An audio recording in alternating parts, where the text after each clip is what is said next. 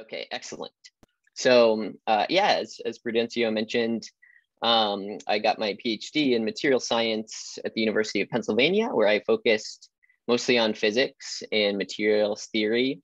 I later on in grad school, I was an affiliate scientist at Berkeley Lab with the Materials Project, which is where I really got interested in more sort of high throughput virtual screening and discovery of materials and molecules. And artificial intelligence, kind of as I became a core contributor with the Deep Chem project. And more recently, I've been a postdoc at MIT, working with the Lincoln Lab Supercomputing Center and Professors Connor Coley and Rafael Gomez Bombarelli. And here I focused more on these issues related to scalable deep learning and AI-directed design. So I'm going to give kind of a broad overview of the sort of problems and things that I've been interested in lately. And sort of the framing that I like to think about is all of the amazing progress that's going on in these sort of fields of high performance computing, deep learning, and the sciences, and particularly chemistry and material science. There's a lot of really exciting stuff happening in those fields. But they're largely disconnected. And I like to kind of occupy this middle space here at the intersection of all three of these fields. In particular, there are a lot of really exciting new AI and ML methods coming out all the time. If you try to keep track of them, it can be quite overwhelming. But if you're in more of an applied domain, like say chemistry or drug discovery, it can be really difficult to figure out what methods to use and apply to your problem, and especially apply them at scale if you're doing, kind of interested in problems sort of beyond small scale benchmarks. And so a broad question that I'm interested in is, where can we take lessons from fields where deep learning has traditionally been extremely successful, like natural language processing and computer vision? And where can we apply those lessons to chemistry and material science, and where do we need to change things? Or maybe not apply those things directly. So I'm going to be talking again in sort of an overview about scaling deep learning for atomistic systems with respect to a couple of different key resources, including compute, energy consumption, and model size and data set sizes. And to do that, I'll be talking about applications to molecular property prediction and regression, more specifically to machine learning interatomic potentials, and trying to accelerate physics-based simulation and improve it with deep learning. And I'll talk a little bit about recent work on chemical generative modeling as well. So a lot of topics, but really with the focus on investigating how these different applications scale with respect to resources and how we can do that intelligently. I'll be focusing on geometric deep learning, which of course as an architecture encodes the kind of geometric priors we care about in chemistry. It's also a nice term because it sort of encapsulates almost anything that you might want to do, so it's quite flexible. I'll be talking about transformers and graph neural networks in particular. And again, the sort of goal and approach here is to identify and figure out how to scale architectures that match the problem descriptions that we care about in chemistry, and try to sort of replicate and build on what folks have done in fields like NLP and computer vision. And so I'm going to be looking at how chemical transformers and graph neural networks scale for these problems.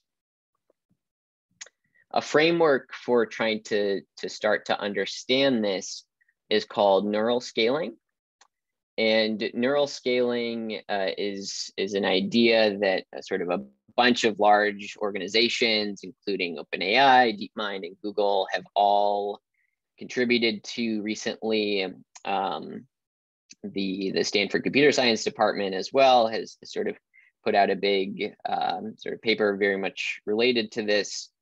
And the sort of overall finding is that these large networks, you could call them foundation models, If you don't like that terminology, you could just say, a large network trained on general tasks in pre-training that you hope to use for other tasks, maybe a bit more wordy, but descriptive.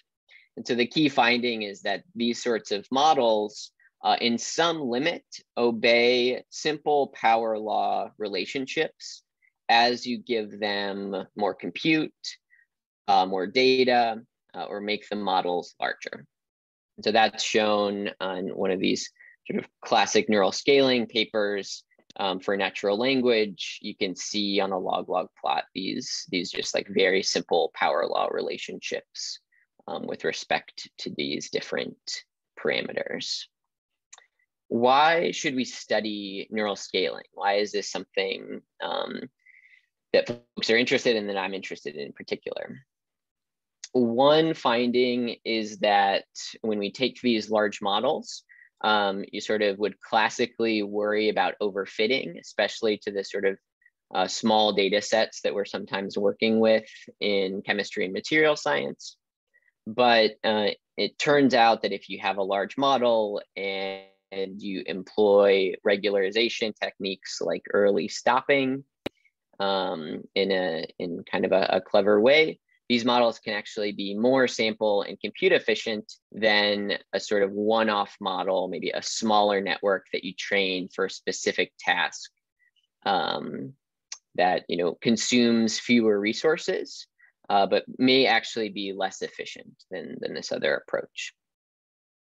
Neural scaling, some sort of more recent results show that neural scaling provides maybe a sort of best case scenario for model performance. It's probably not the case that you can simply look at those plots I showed and sort of extrapolate out to, okay, if I just had an order of magnitude more data, this is exactly how well my model would perform. That might not quite be the case. You might run into bottlenecks, but it gives you at least a sense, a very strong sense for the best case scenario of scaling.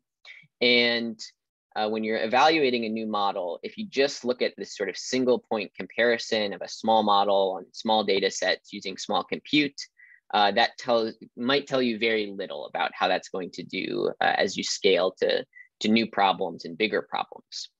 And then maybe theoretically, the interesting thing is to ask, as we scale up models, of course, certainly from a physics perspective, we're always looking for this kind of emergent behavior. Do new surprising things happen that we didn't anticipate? Can we understand what drives scaling exponents? And maybe take this so-called Sutton's bitter lesson, which is kind of about the fact that scaling up with respect to compute tends to beat over long enough timescales, tends to sort of beat clever architecture decisions.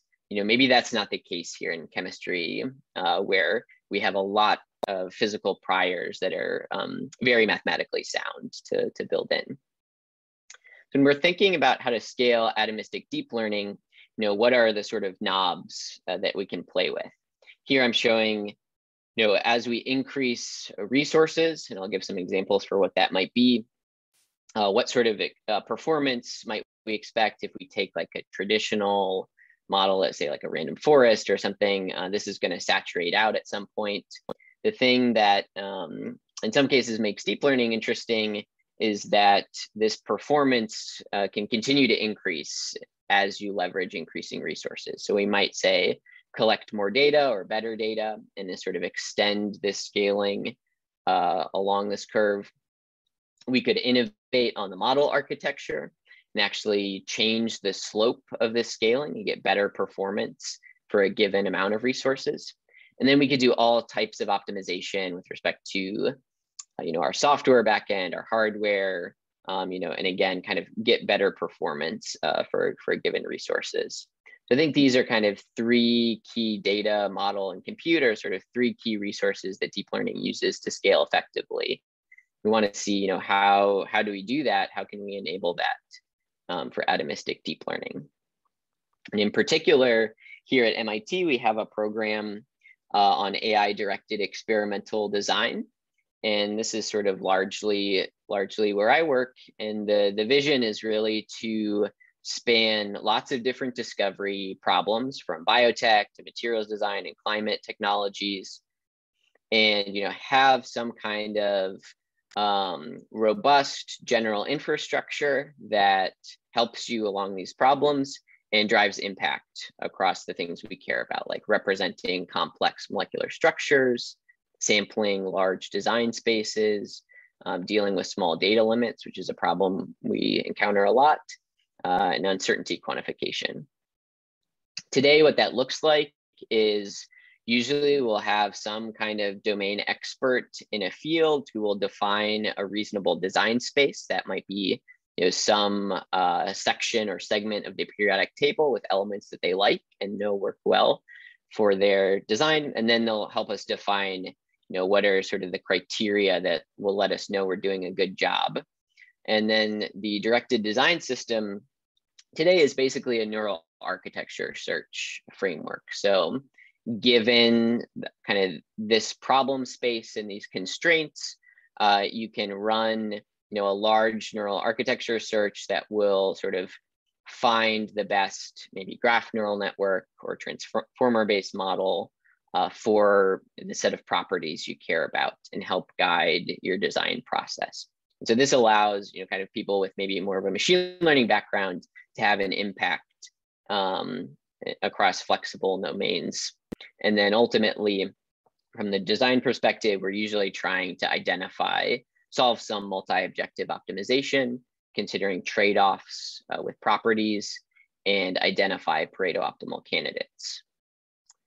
But is that sort of the best we can do, or are there alternatives? So one thing to think about might be to move to more of this pre-training. Instead of sort of spinning up a new one-off network and doing this entire development procedure for every problem and every property we care about, can we identify and build large pre-trained models and fine-tune them to downstream design tasks and kind of take a broader picture of this. To start helping us to do this, we have been working on a very simple template called LitMatter that allows scientists to take their deep learning code and scale it up very easily without adding additional code or kind of worrying about a lot of the engineering infrastructure that can be kind of difficult and time consuming to spin up. So LitMatter will organize your model and data set code very nicely. It allows you to keep the sort of rapid prototyping and experiment workflows that scientists love, and then investigate things like scaling your model training, again, without doing sort of a bunch of extra work. And to do this in an end-to-end pipeline without changing your workflow. To demonstrate what this looks like, I'll talk about an application to property prediction. So here we took 4 different graph neural network models and we trained them to predict quantum mechanical properties for a very standard benchmark data set, QM9 data set of small molecules. But we trained these models on over 400 GPUs. So here what you're looking at is the training time it takes to train each of these models versus the number of GPUs that we trained on. So between 2 to over 400. And you can see that at least for some of the networks, we can achieve up to a 60 times speed up in the training with this multi-GPU setup. And roughly speaking, a kind of rough understanding of this might be that sort of the more complex the architecture is, that's sort of correlated with the available speed up that we can get as we do this. And so what is actually happening under the hood here? To look at this in a bit more detail, we trained not only these GNNs, but also some more maybe familiar models, including large language models like BERT and large vision models like ResNet. I just sort of want you to focus on SCHNet, circled in red here, and DimeNet, circled in orange. So these are 2 kind of commonly used GNNs for property prediction. And here we're looking at what's actually happening at the GPU level when we're looking at a single node training versus very distributed multi-node training, and what is actually being utilized on the GPU. So this is the memory and this is the streaming multiprocessor. And so maybe unsurprisingly, if you're familiar with these networks, DimeNet uses much more of the GPU. It is a heavier duty network that uses spherical Bessel functions and spherical harmonic spaces. So it has a much bigger memory footprint in general. And it's a bigger model than Schnet. But so kind of interestingly, DimeNet is really competing or outcompeting with these quite optimized sort of, again, heavy duty models like BERT and ResNet, whereas Schnet is maybe somewhere over here. To understand how these models are actually performing as we scale up, we can look at the variance in the utilization. So here we're just showing DimeNet compared to BERT and ResNet, sort of convenience, but what we're looking at here is the coefficient of variation of this utilization. So you can think about this like how busy is the GPU as we're training, and what's the variance in that busyness as we kind of increase the number of GPUs. So for something like memory utilization, this is of course going to be really sensitive to things like batch size and the model size. So we might just try to kind of fill up the GPU as much as possible. But kind of more importantly, we're looking at how does this variance increase as we give more compute to training, more raw compute resources. And as this variance increases, there are sort of bottlenecks and internode communication overhead being introduced that's raising this variance. And ultimately, that's what's going to determine how much we can scale up these architectures while still seeing improvements versus when we kind of hit a threshold. Nathan, there's a few questions. Yeah. Dan, do you want to speak up? Yeah, so I have a few questions, and one of them was actually raised by Prudencio in the chat, exactly about that plot. How many parameters are you using for the networks? Are you using a constant number of parameters even when you change the number of GPUs, or like what's the difference?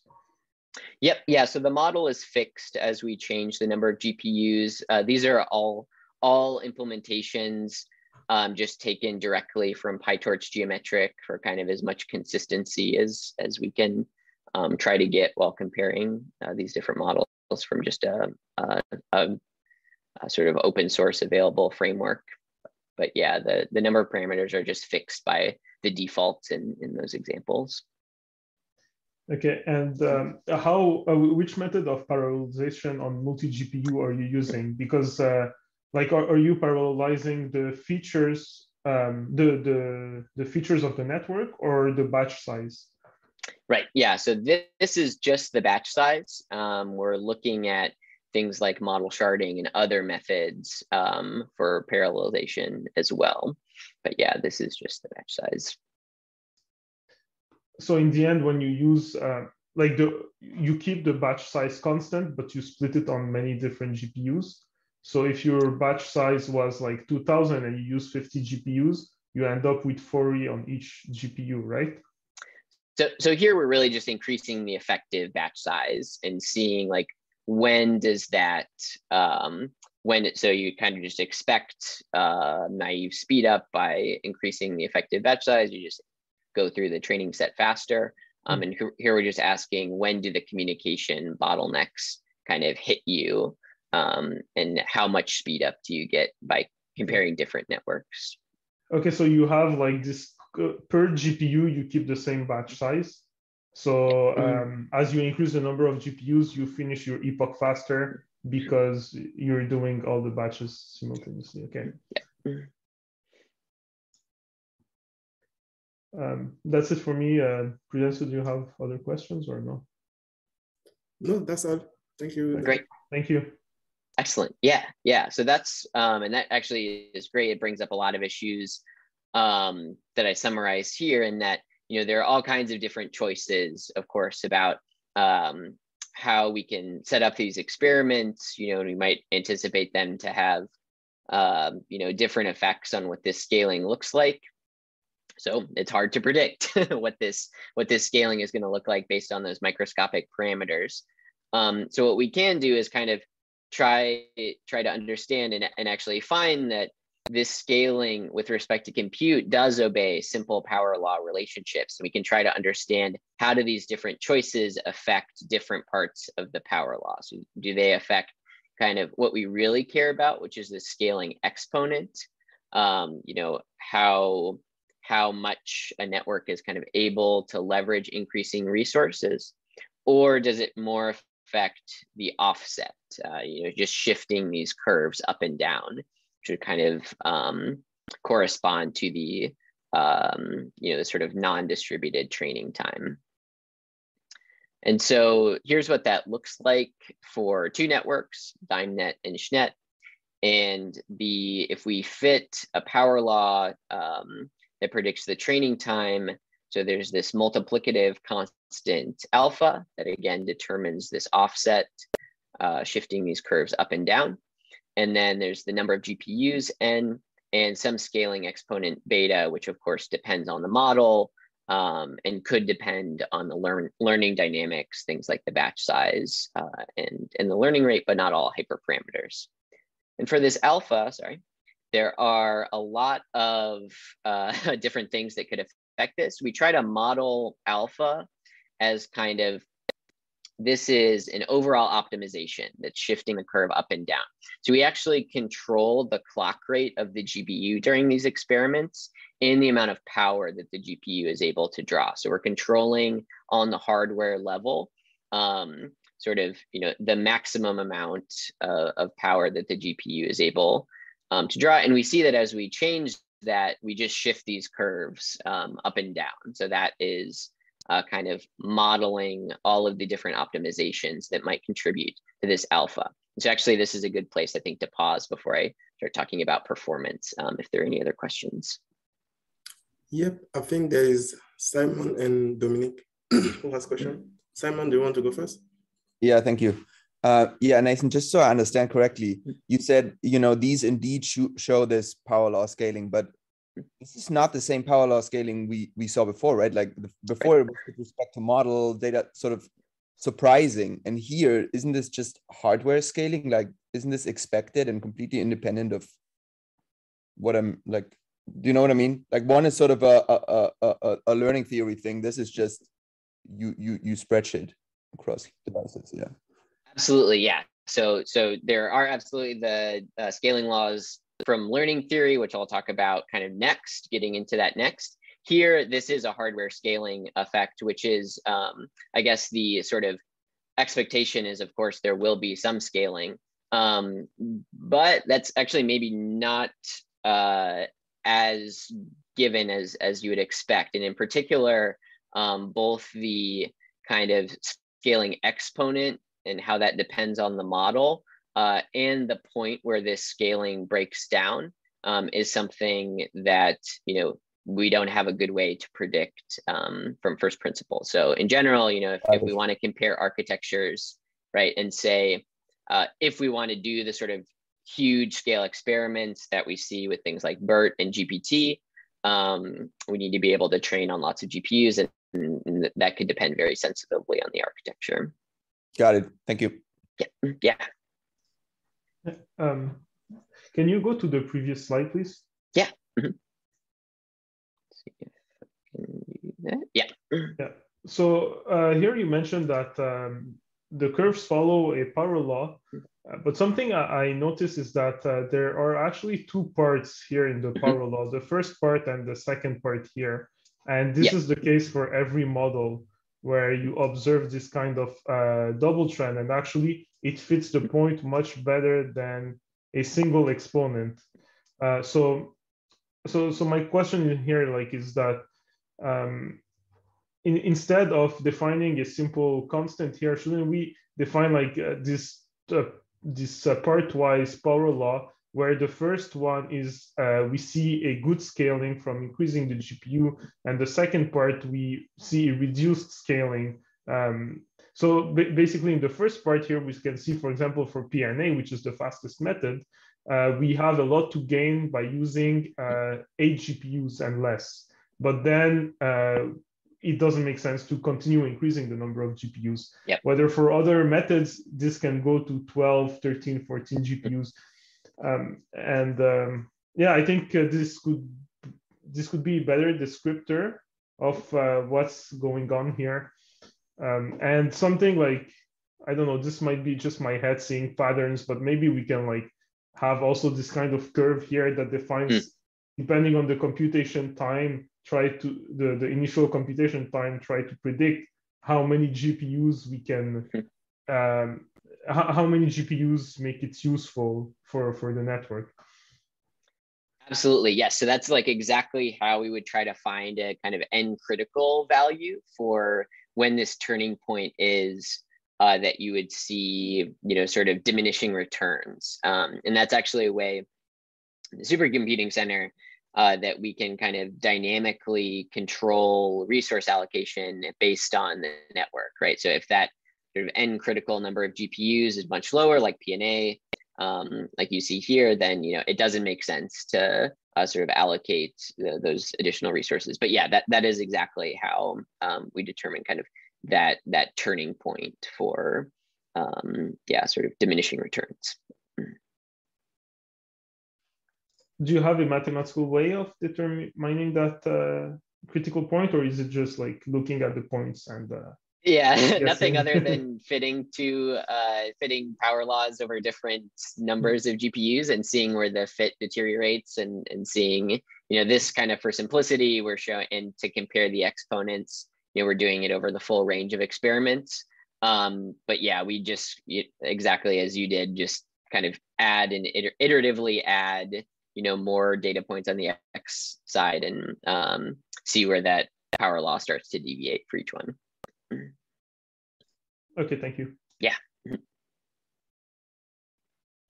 Okay, excellent. So I next will kind of jump into, you know, this was for, so we've talked about kind of hardware and scaling of training time, but of course, what we'd really like to get to is performance and how well these networks perform, how can we accelerate convergence and scale them up with respect to not only compute, but model and data set size.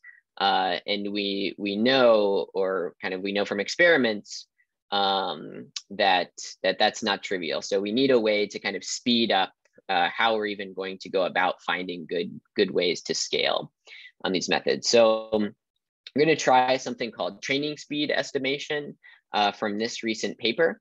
And TSE is a very simple, nice idea where you approximate the area under the training loss curve during the first, say, T epochs of training. So some limited amount of the total training you're going to do. And so this is just summing at the mini batch level or the training step level all of the losses to try to approximate that area under the curve. And TSE is going to be a quantity that we try to use to find networks early in training that are doing well as we change model configurations. You could modify this TSE equation and say maybe there's a burn-in period where I'm going to throw away the first E epochs because maybe they're not representative of, you know, the total learning dynamics, or you could do some sort of weighted average, moving weighted average, where I weight more recent training steps more. But in practice, we actually find that all of these basically perform the same. And so TSE is sort of simple and cheap method for estimating the kind of converged or final performance test set or validation set performance of a network based on the training losses early in training. And so in this original paper where TSE was proposed, they showed a lot of experiments for neural architecture search in computer vision.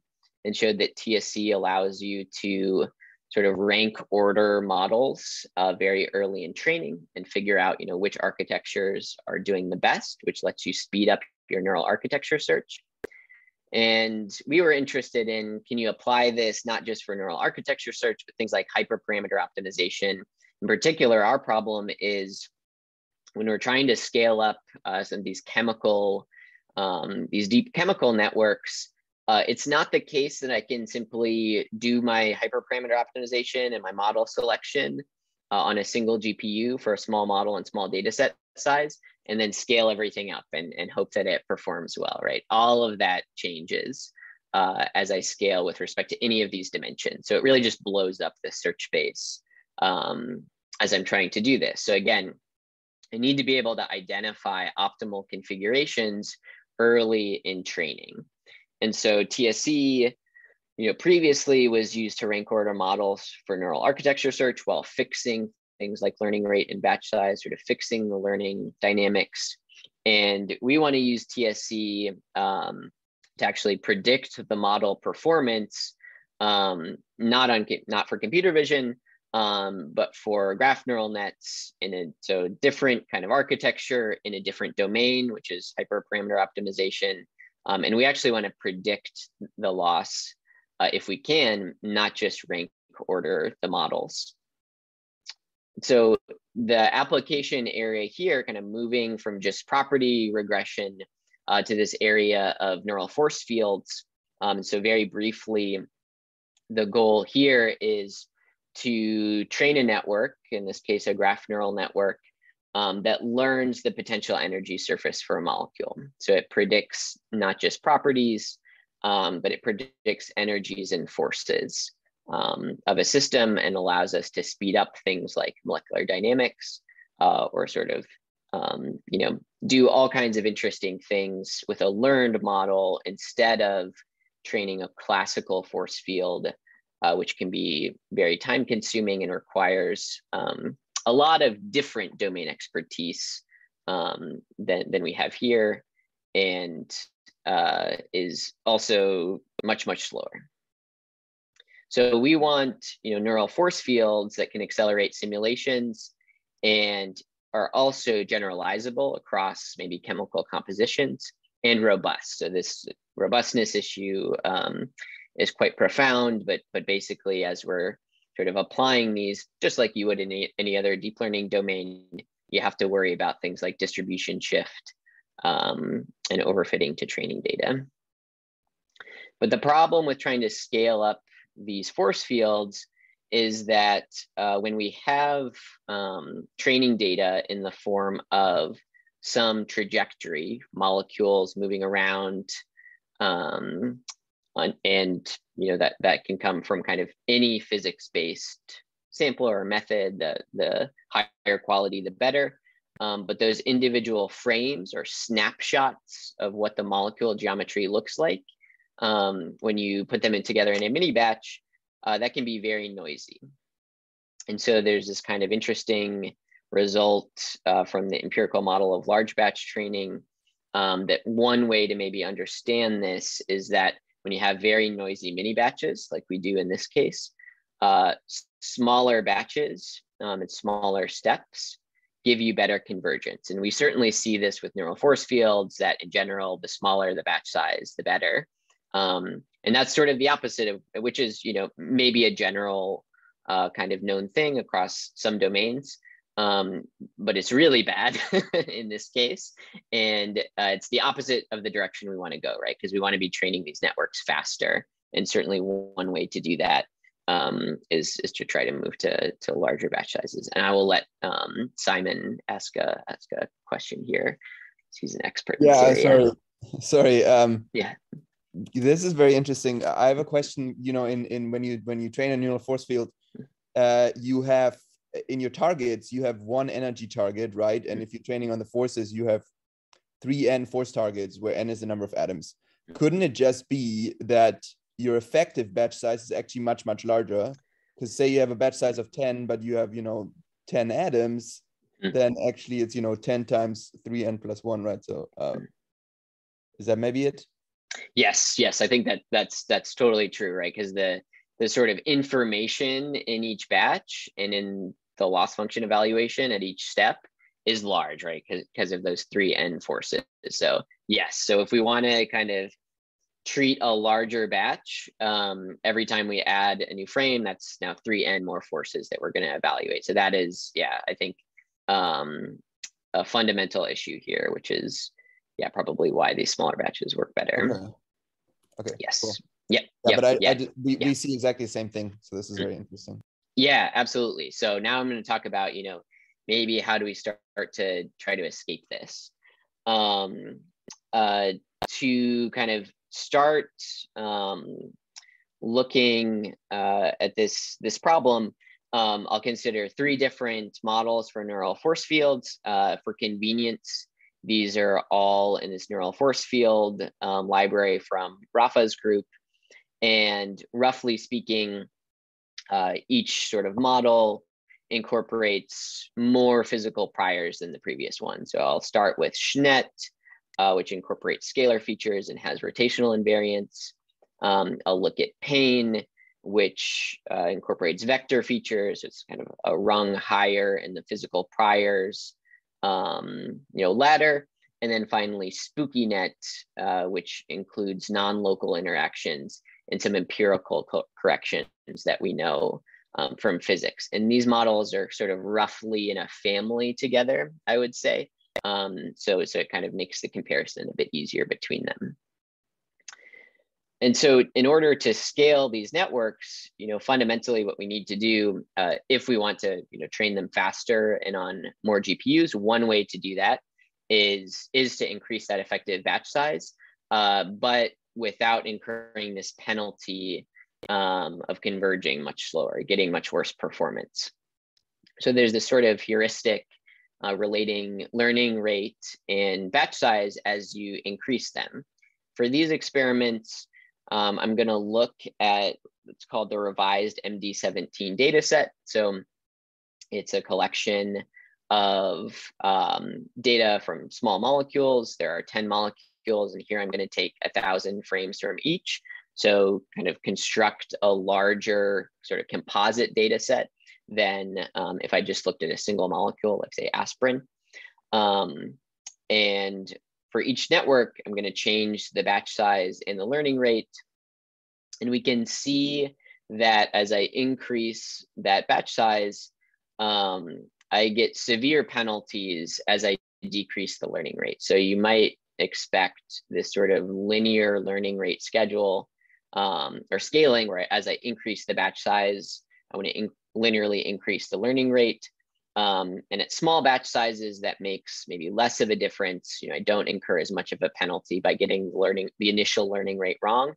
But as I scale up the batch size, then it becomes very important that I get the initial learning rate right. And so in general, having a higher learning rate here from the ones that we tested gives you better convergence. And certainly there is some effect scaling the learning rate with the batch size. But a cool thing here is that as we scale the data set, that allows it in kind of the chemical compositions that we're considering, that allows us to get better performance with larger batch sizes.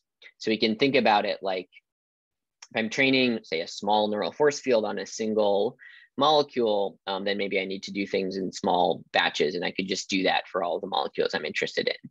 But if we're trying to kind of scale up the model and the data set size, I can actually maybe also scale up the resources and the training that I'm doing, and ultimately sort of more efficiently tackle this problem.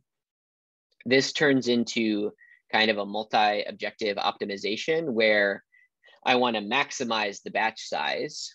In general, I want to minimize the wall time that it takes to train these networks while still minimizing the end performance or the end loss. So there's, in general, a trade-off here, but we can actually identify good candidates. And how do we do this with TSC? So like I mentioned, here's sort of a schematic for what training speed estimation looks like. It can be sort of thought of as the area under the training loss curve from just a limited amount of the training data. And again, we want to actually predict what is going to be the converged or final validation loss that's actually based on the training loss from the initial part of training. So what we find, I'm showing this for SNET, but it applies to Pain and SpookyNet as well, is that if we say take 10% of the total training that we're going to do, and we calculate this TSC value from that initial 10% of training, we can certainly rank order the model configurations almost perfectly. The rank correlation is very good.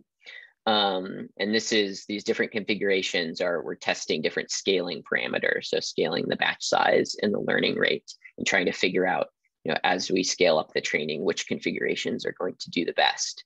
So we can rank order those configurations early in training. And not only that, we can actually do a pretty good job of extrapolating out and predicting what that converged loss is going to be for each of these networks. So TSC is kind of a strong predictor for the converged performance using only a very small percentage of training.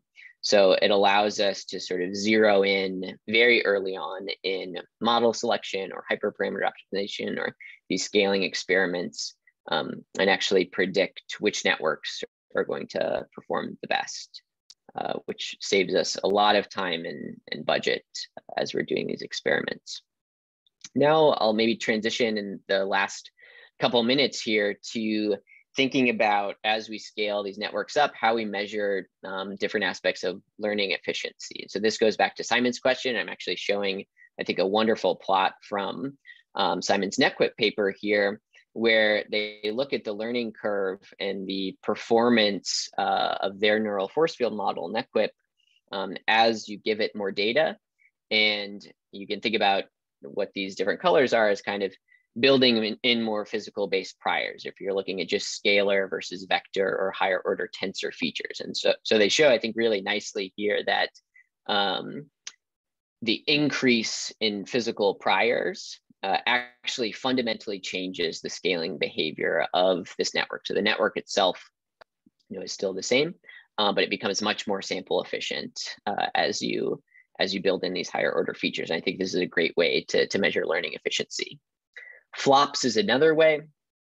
It's maybe much less preferable because flops can be difficult to measure and is generally not correlated with other things we care about, like time and energy consumption.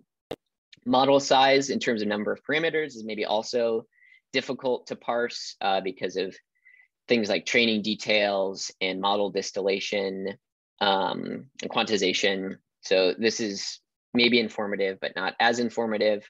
And a sort of new way that I'm interested in thinking about this is actually looking at how efficient models are with respect to the energy they consume. And so I will talk about that next, very briefly, I guess, since we're getting towards the end here. Why would we care about energy efficiency? Well, there's actually some work from Mila on, of course, the environmental impact of the energy of deep learning training, which is something probably all as scientists we care about. But even there, I think there's actually great progress on reducing the carbon and environmental impact of AI. So I'm actually maybe not as worried about that as some folks are. I think a problem, though, is that the tools that you need to do deep learning very energy efficiently and with low carbon footprint are kind of unevenly distributed. It's hard to measure these things. And if you're at a very large organization with lots of great engineers, maybe you can do this very nicely, but that's maybe not widely available.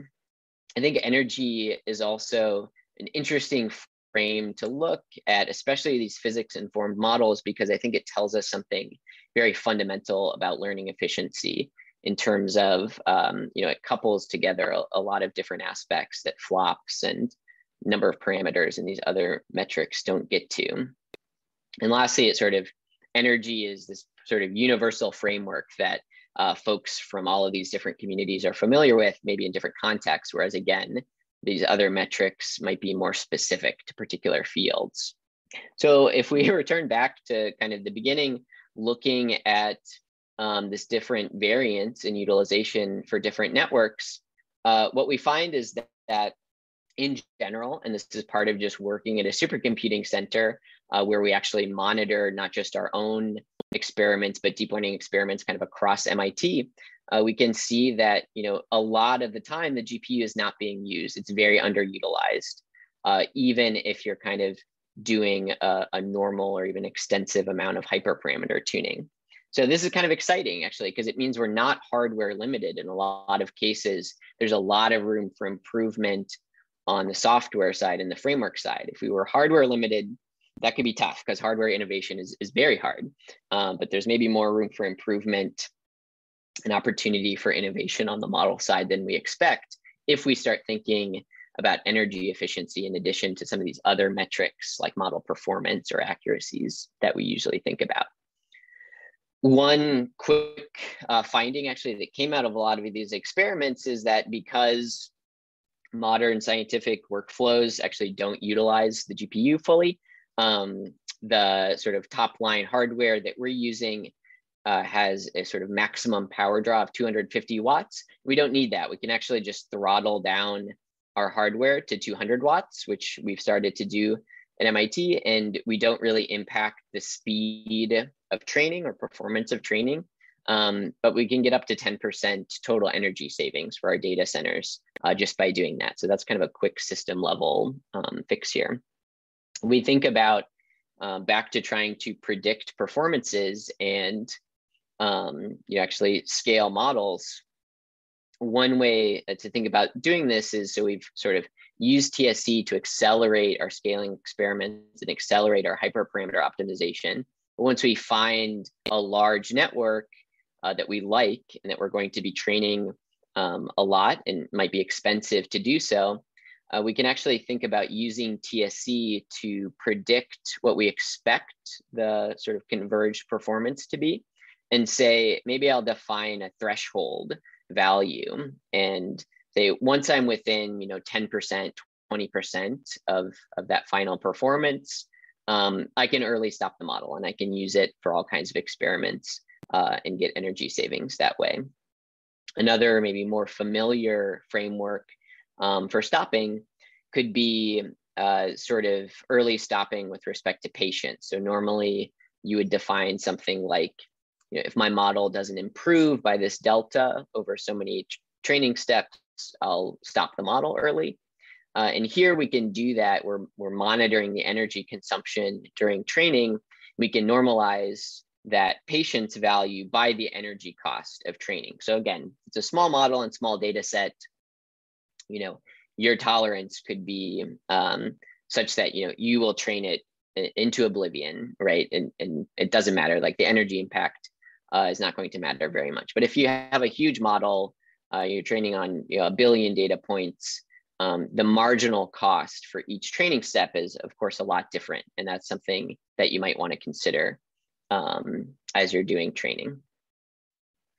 And thinking about how this reflects actual kind of fundamental issues around model development and innovation, we can think about how energy efficient are different models, say neural force fields, actually in production or deployment.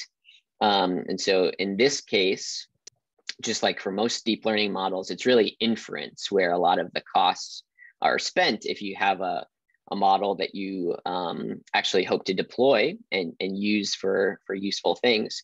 Here we ask the question, how much would each of these various neural force fields cost if you were to do a 1 nanosecond 100 atom molecular dynamics simulation with each of these? So that just relates to how many inference calls am I making with each of these models. And so in this case, we're looking at, say, SpookyNet and Pain, which have similar model sizes. And on this data set that I'm looking at, revised MD17, actually doesn't include a lot of the sort of parameters and physics that SpookyNet is able to capture that Pain doesn't. So their performance is very similar, but Pain saves 44% of the energy cost and the CO2 emissions for doing this kind of inference. So I think that the sort of energy aware inference and thinking about energy efficiency of models is kind of a very interesting way to compare as we build up more complex architectures, as we sort of impute more physics to them. How much are we getting out, not only in terms of, say, learning or sample efficiency, but in terms of energy efficiency. In the last minute before my conclusions, I will just put in a teaser for the fact that we are also thinking about sort of traditional neural scaling in the context of large language models for chemical generation. So we're basing this work off of GPT and asking, do chemical generative models benefit from scaling, and how so? So if you're interested in this, there's a lot of information in this chart from our initial experiments, and I'd be happy to talk to anyone about this in the future. And this probably looks a bit more familiar with the sort of traditional neural scaling work. And that's maybe the takeaway from this part is there are some surprising and interesting improvements that we see going to new regimes compared to traditional language models. Okay, so I'll skip over this stuff, go to LitMatter for all of this interesting, all of our interesting findings get built into LitMatter, so you don't have to worry about it. It just, you get it for free. Our data sets from all of these experiments are publicly available on mit.edu. And yeah, so these are kind of my final summary to wrap things up. I think that, we want to be building scientific AI that leverages key resources. Deep chemical models certainly do benefit from scale, which I think is exciting. And LitMatter is a way for you to start investigating scaling up your models very easily. And I think, issues like energy efficiency and scaling, can really help us inform new research directions for physics-informed chemical models. Here's some papers that I'll share after the talk if you want more details. And with that, thank you all for listening. Thank you in particular to my collaborators at Lincoln Lab and Connor Coley and Rafael Gomez-Bombarelli. Please feel free to reach out to me via any of these methods if you'd like to chat about any of this work or anything that you're doing that I might be interested in or that might benefit from this kind of scaling analysis. Thank you so much, Nathan. It was a great talk. I hope the audience appreciate it as much as we do here. Any question? I know a lot of people left, but maybe a few more questions before we end the call. Maybe not directly, well, related, but a bit on a tangent. You clearly have been thinking a lot about like what a foundation model could look like in this domain, in the chemistry domain. I think one thing that for me is kind of an open question still, and I think you kind of addressed it, but I'm not 100% sure, so I'm gonna ask nonetheless, is what would be a good pre-training task? Because I feel like that's a difficult open question, because in comparison to the other domains, we don't have kind of a straightforward adaptation of what they're doing there to what we're doing here. Absolutely, yeah, that's a great question. I think would be like I could give an entire talk on just pre-training tasks and how to pick them, because I think that's a huge open problem. I think that, so for the chemical language example I gave, there it turns out to be more straightforward. We can take basically the sort of next token prediction that you would traditionally do in NLP, and it works very well for generation. For property prediction, if we're trying to train a large language model to do property prediction, it becomes much more difficult. And I would say it's kind of still unclear what pre-training tasks are useful there. I think that's a very open question. Yeah, for regression. The masking for a generative model actually works relatively well from what you've seen so far. It does, yes. Huh. Okay, interesting. Thank you. Yeah, so we should have more about that soon. Awesome. Simon, have a question? Yeah, really nice talk. Thank you. Thanks. So have you done any experiments on scaling laws of sort of property prediction, force fields with data set size or model size or compute available, sort of the classical ones? Yes, for neural force fields in particular. For whatever, but sort of for more the property prediction, sort of the geometric ones, I would say. Yeah. Yeah. So for property prediction, one of the actually motivations for going into energy and force prediction was that you kind of saturate performance for, say, like QM9 quantum mechanical property, HOMO, LUMO, gaps, these sort of things, right? You kind of saturate performance so early that Wait, so I guess early with respect a finding. With respect to model size, data set size, and okay. So yeah, so a finding there, I guess, would be that in that regime, we currently don't have good ways to scale kind of beyond that. In neural force field, it actually looks much more promising, and we should have some interesting more details on that soon. Now that we have kind of developed the framework to speed up these experiments. There's more degrees of freedom. It's more difficult to think about model size, I think, because concepts like width and depth still apply, but there are other things, of course, as you know, like nearest neighbor cutoff and other considerations. That sorry, just I didn't know that it saturates so early for property prediction like QM9. So what's different on like neural force fields? Are you just using a larger reference data set where you can sort of span more orders of magnitude, or what's going on there? Yep, I think it's a combination of larger data set. You can span more orders of magnitude. Certainly, the tasks are maybe harder. Yep. Okay. Wow. Very cool. Thank you. Yeah.